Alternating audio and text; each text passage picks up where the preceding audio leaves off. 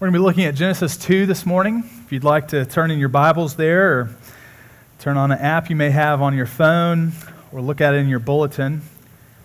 Genesis chapter 2, verses 1 through 3. I want to start with a story about my own life and really share to begin with that I never knew a failure to rest would cost me so much. I had just gotten into ministry. I was called to a larger church in our denomination and wanted to make sure that I would prove that they hired the right guy.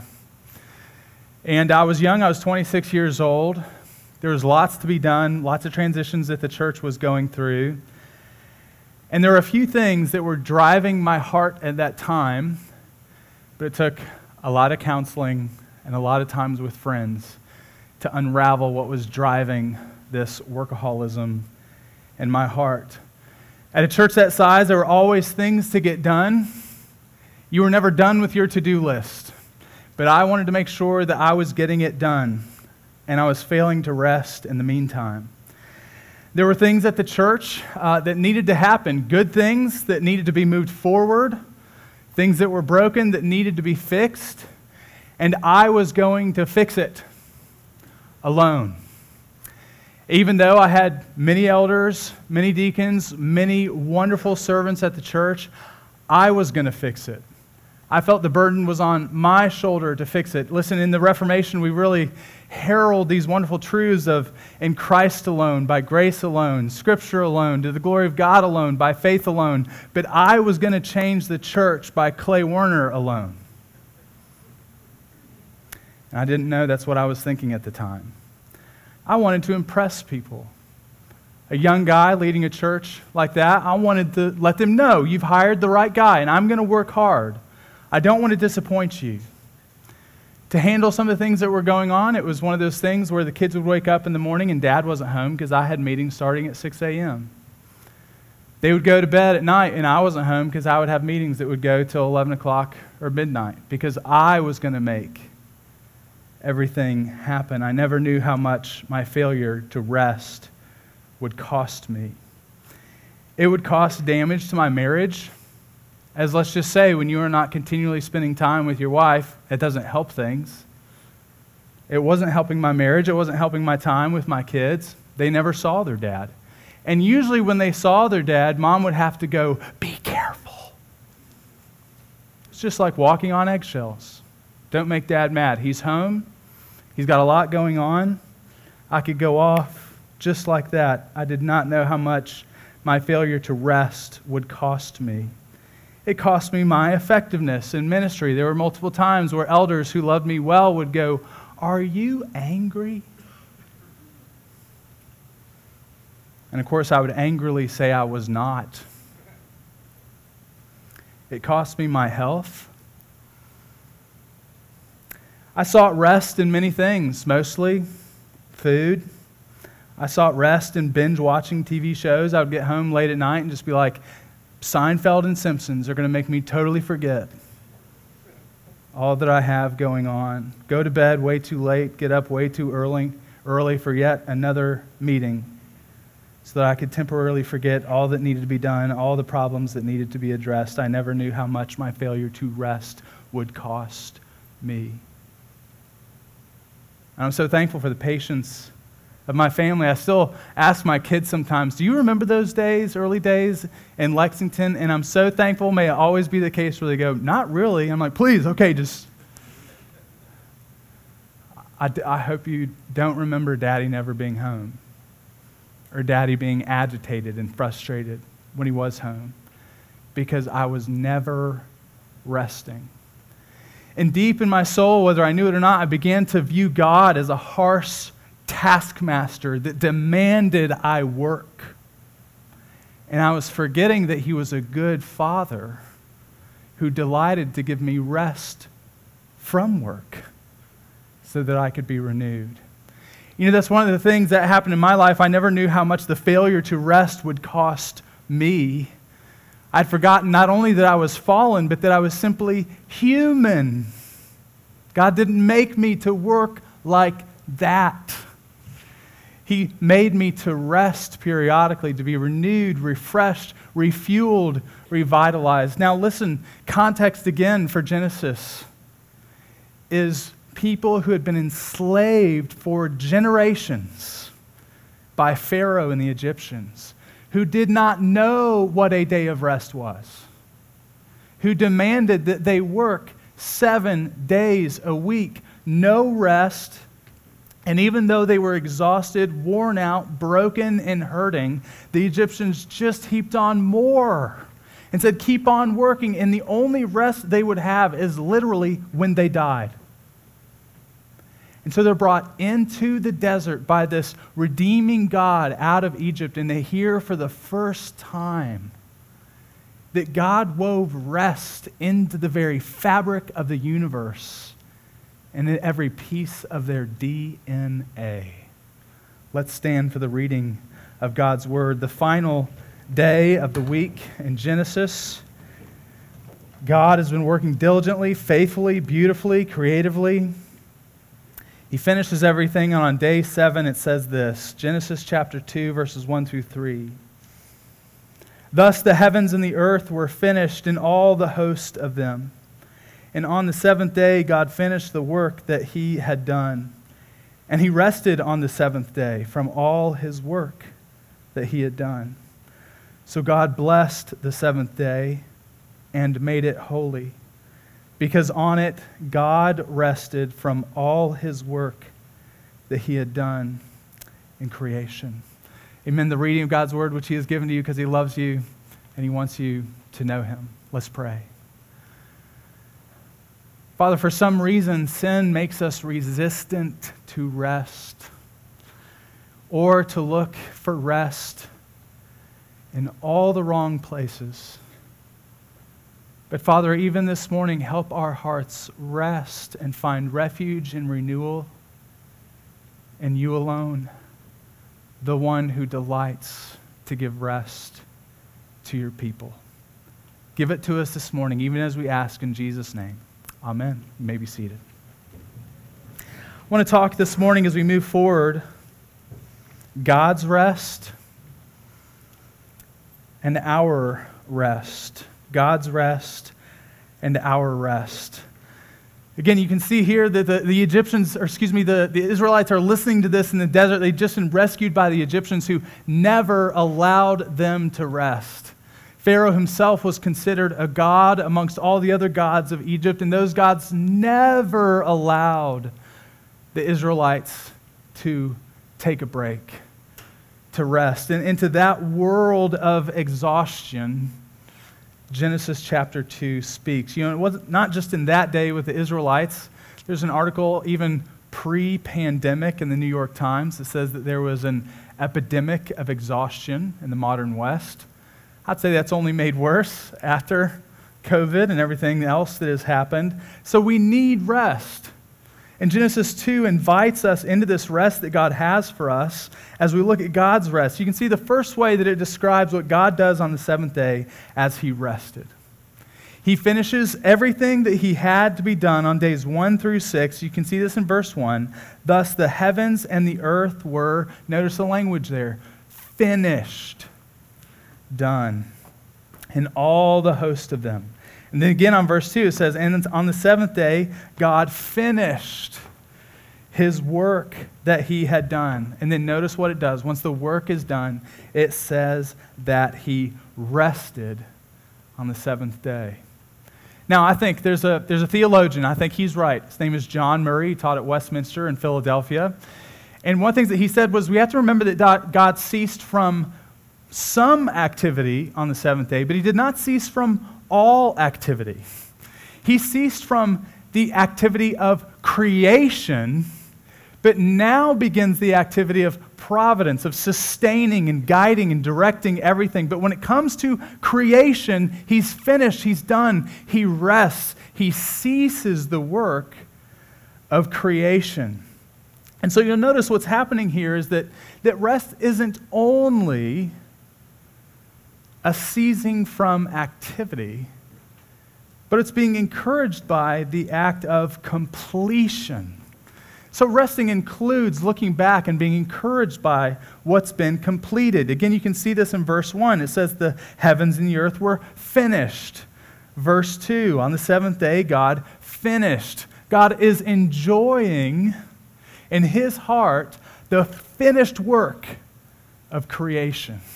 He sees its beauty, its harmony, its flourishing, its life, everything that's happening. And he sees that it's completed. Rest in Scripture, not only for us, but even for God as well, isn't only encouraged by completion, but it's also celebration.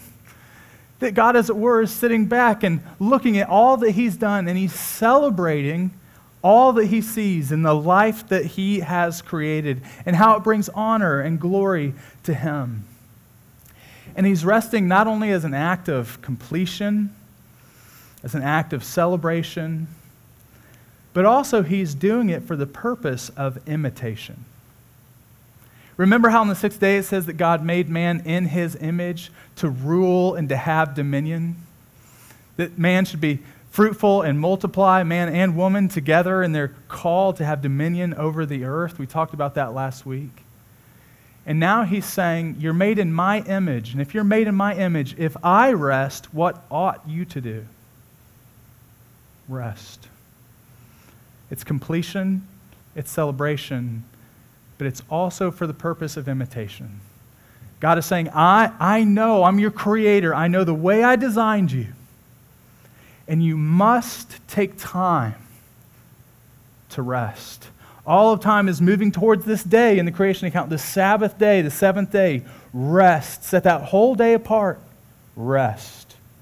God rested on the seventh day. That's the first thing he does. You'll notice also that he blessed the seventh day.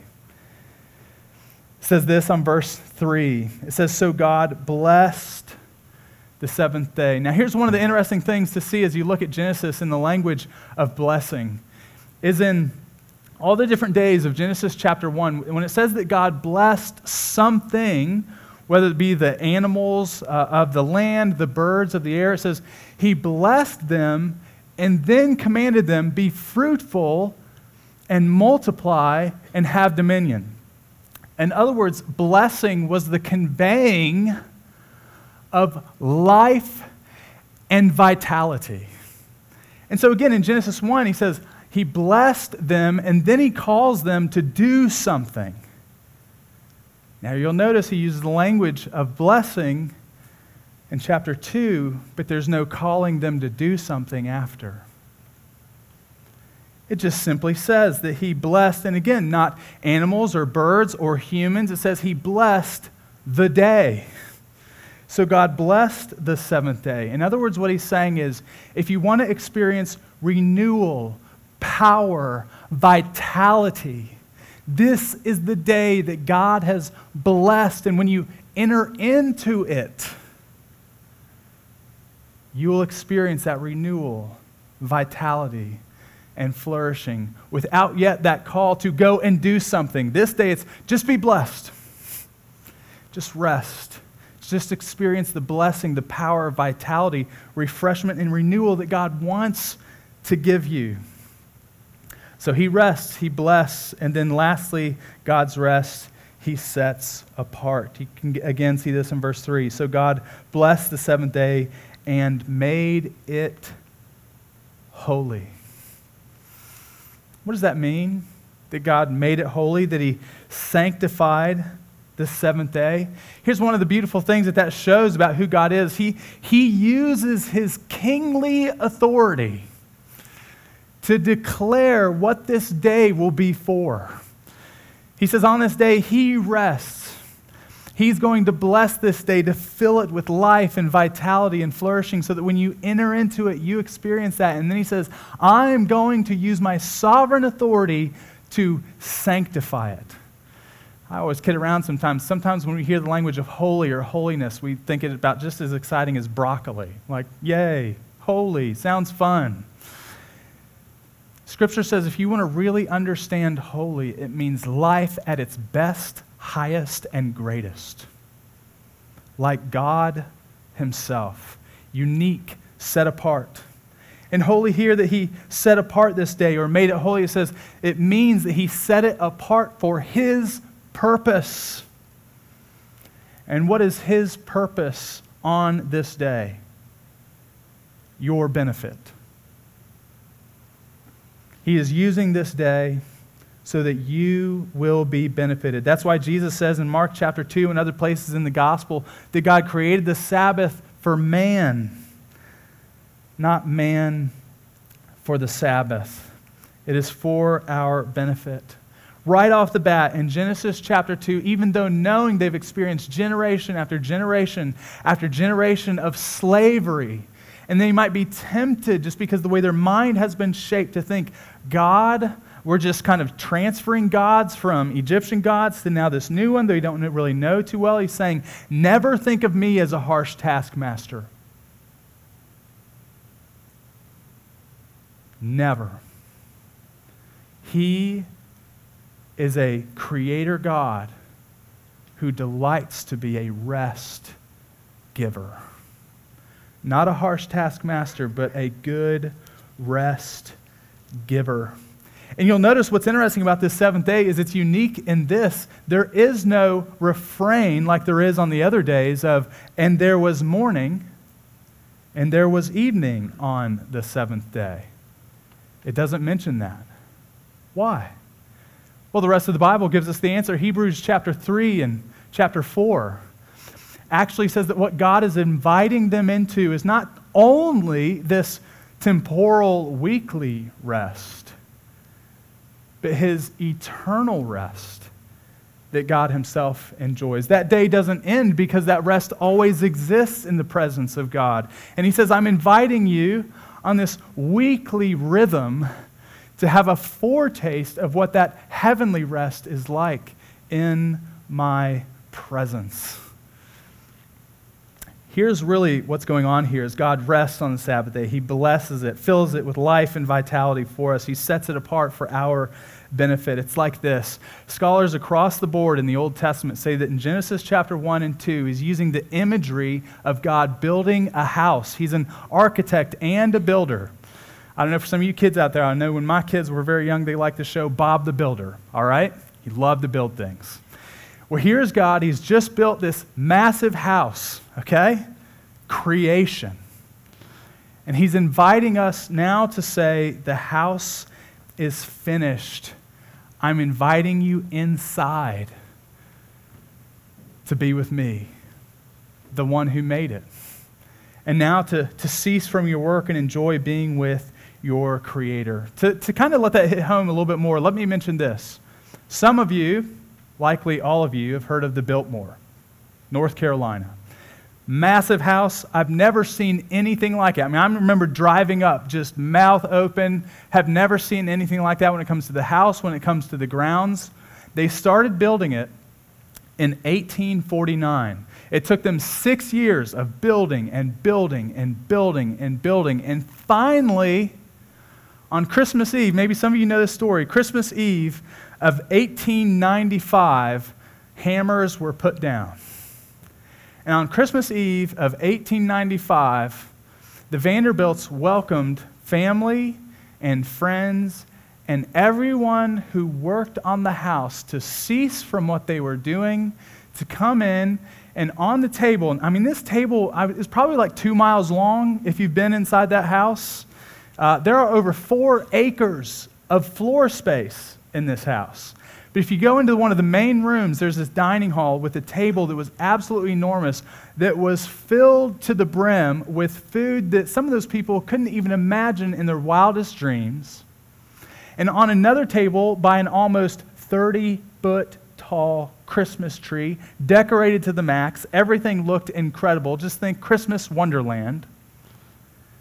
They're inviting family and friends and workers and saying, would you come in and feast with us? And then also, if you didn't notice, there was about a 30-foot table by the Christmas tree filled about, they said, eyewitnesses said, about 30 feet of nothing but gifts, and you could go pull out anything you wanted.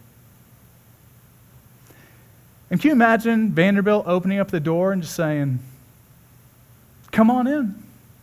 It's all yours. Come celebrate with me. And just you sitting at the very entrance going, like, me? I can? Yes, you. On a scale much more beautiful than that, larger than that, God himself on this seventh day is saying, your home is finished. Would you come in and feast with me? Feast on my life, my power, my strength, my energy, my love for you. And let's enjoy being with each other. That's God's rest, inviting us into his rest, his house that he has made for us. And the question is, will you accept that invitation this morning to rest in him, to rest on the seventh day that he has created? Well, what does our rest look like? Our rest in light of Genesis 2, 1 through 3 should look like this: delighting in this God. Okay, so just remember this. If you look at Genesis 1, you see all this life that's coming about. He says stars exist and stars exist. Sun and moon go, boom, there they are. There's all of a sudden, there's plants all over the place. There's animals all over, birds over here, fish over here. And the one who created all that life is now saying, come inside and be with me. And I love how Scripture will say it all throughout, face to face. We allow his face to shine upon us on this day as we draw near to our God and he draws near to us. He says, listen, your greatest rest is to delight your own heart in your Creator God, who is abundant life. So to exist in delighting. This is what our rest should look like. Delighting in God. Depending upon God. He isn't just life, he's life overflowing. And so this seventh day is a reminder to all of those Israelites then. It's a reminder to all of us now that remember that you're only human. And when God created you that way, he said, and it was very good. In other words, God knows that he has not made you all-powerful.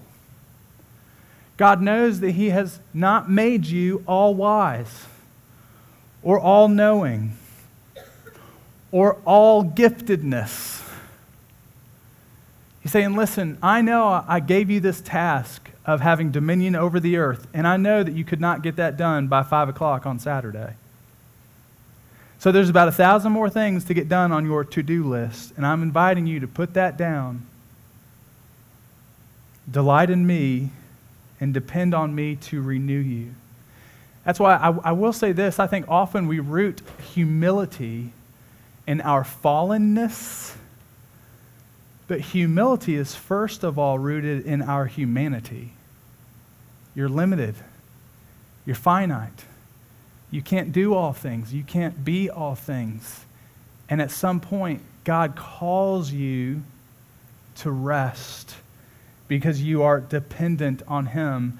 Listen, if we just want to go to Seminary 101 right now, this is important. Let's put our thinking caps on, okay? Seminary 101. Liz had some friends that she worked for. She was an executive assistant out in California. I always loved it. They had her drive around this Hummer that had the company logo all over it. It was massive. And tried driving that around on the streets of L.A. And but nobody that she worked with was a believer. And they said, so your husband goes to God school, right? God school? And they had no clue what seminary was, which we thought was wonderful. And they called it God school. But here's the first thing you'll learn in God school, okay? Seminary. The creator-creature distinction. God alone is self-sufficient.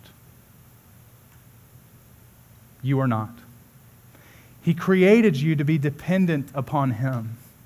And so that's what we do on this day of rest. We delight in God. We remember that we are merely human, and so we depend on him for our refuge, our renewal, our refreshment. But we're not just delighting in him and depending on him, we're also submitting to his design. This is not just the way he designed our humanity need for rest. It's the way he designed our chronology, the seventh day, laid aside to rest. He reigns, he's king, he defines time itself and says on this day, you put your to-do list down, You bring your restless heart into my presence and rest. Because I am your king, and this is what I've summoned you to do. I am your creator. This is what I know is best for you. But here's what happens. Here's what happens to the Israelites. Here's what Scripture says happens to all of us. Can you imagine going to the Vanderbilt house, going to Biltmore, you see the gifts on the table that you're allowed to take because it's just they want to give gifts. You see the feast that's prepared for you. You see the house that you get to stay in that evening and enjoy. And you're looking at it and you're peeping in and you see the host say, "Come on in. Would love to enjoy this with you."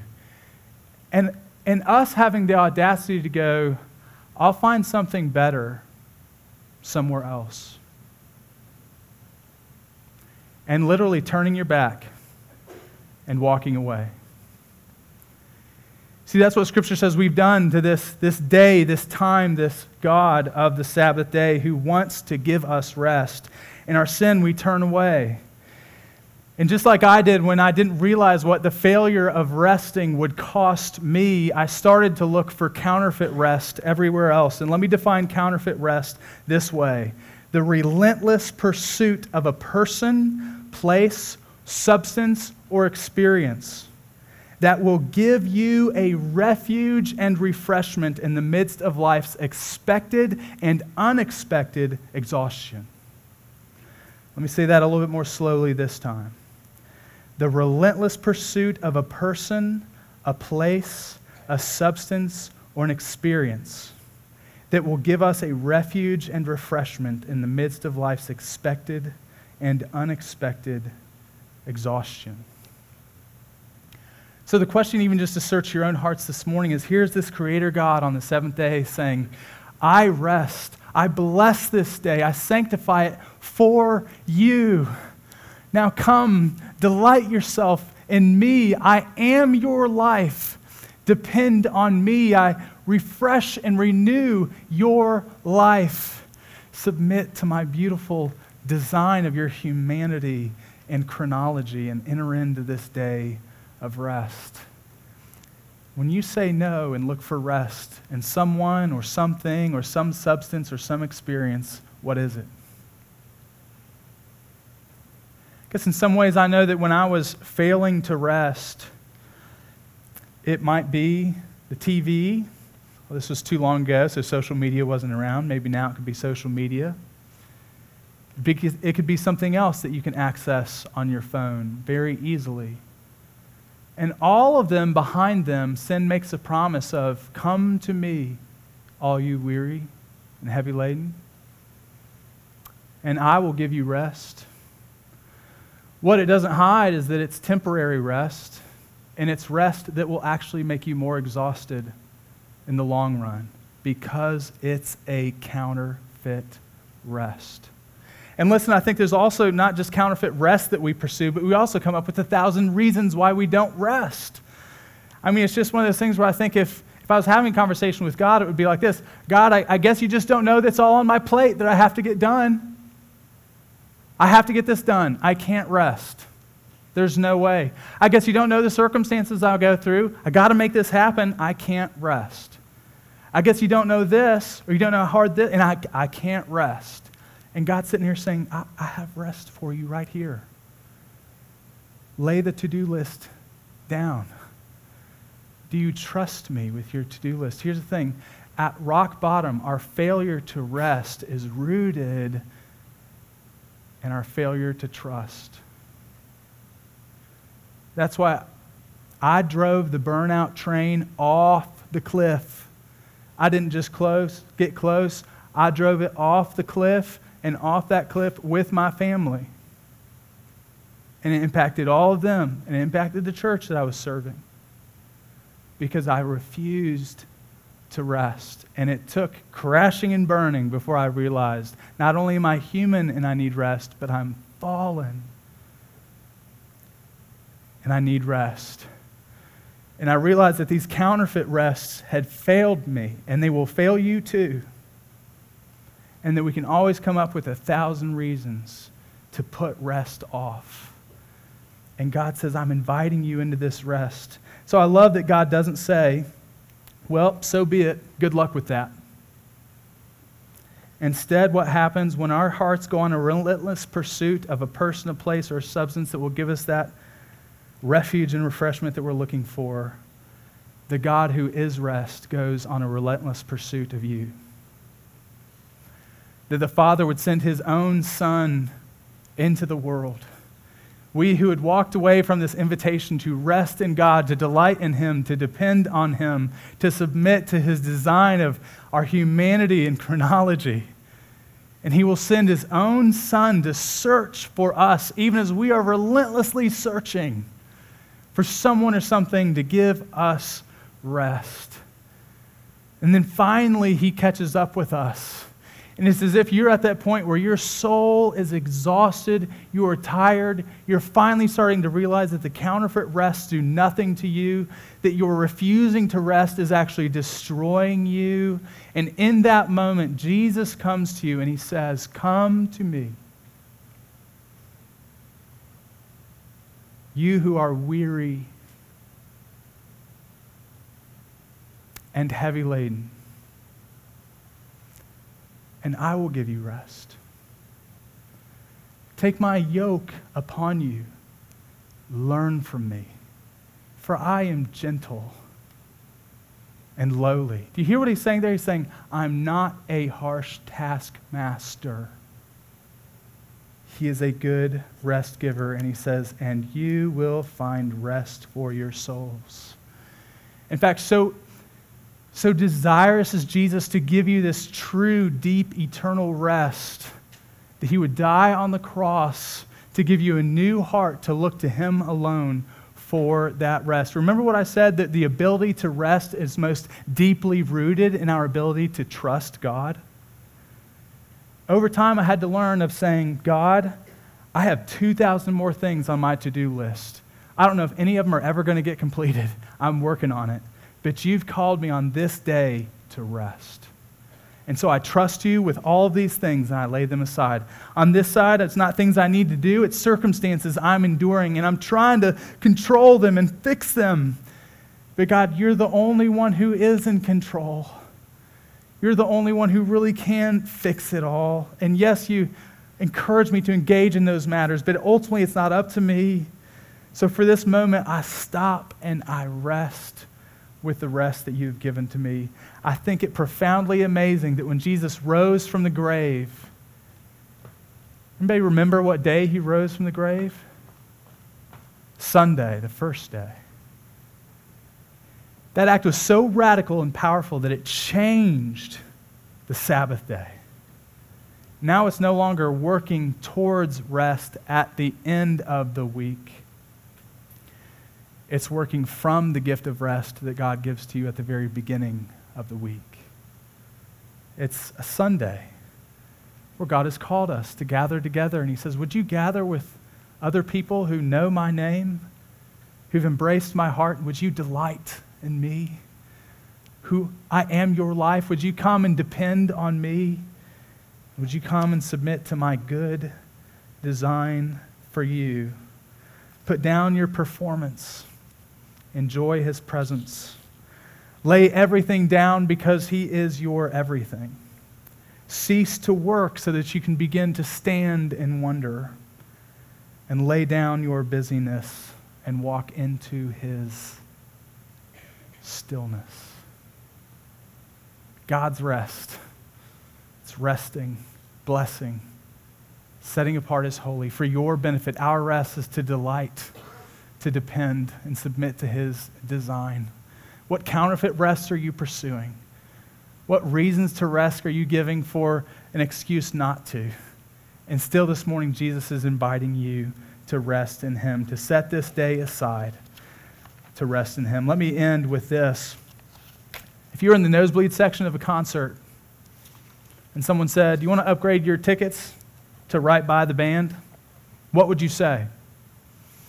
If you were flying in the main cabin and someone said, would you like to upgrade your tickets to first class? What would you say?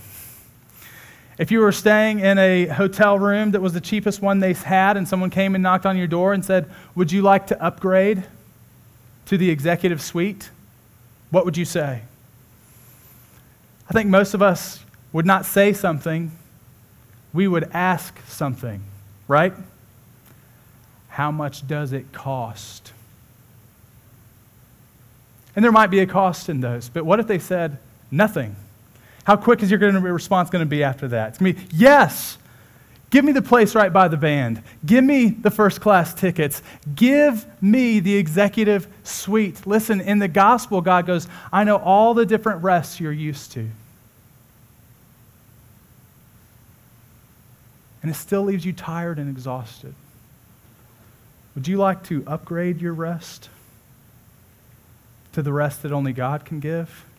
And if our first question is, how much will it cost? The answer is a lot. It'll cost not you, but the Son, his life and his death. But it was a price he wanted to pay, he was willing to pay, he joyfully paid to give you rest that you need. That's why Augustine would say, our hearts are restless until they rest in him. So would all of our hearts this morning rest in Christ, the rest giver. Let's pray. Father, we thank you that you gave your Son to relentlessly pursue us when we were relentlessly looking for rest. But you, Father, through your Son, the rest giver, would come and find us and give us rest and pay the price for us so that our rest could be upgraded to the rest that we were created and redeemed to enjoy. Help us, Lord, even on these days, these Sabbaths that you've set apart and blessed, to set it aside in our own hearts, to come with your people, to delight in you, to depend on you, and to submit to your beautiful design for our humanity, that we weren't made to constantly work, but to put our work aside and to be invited into your presence. We ask all this in Jesus' name. Amen.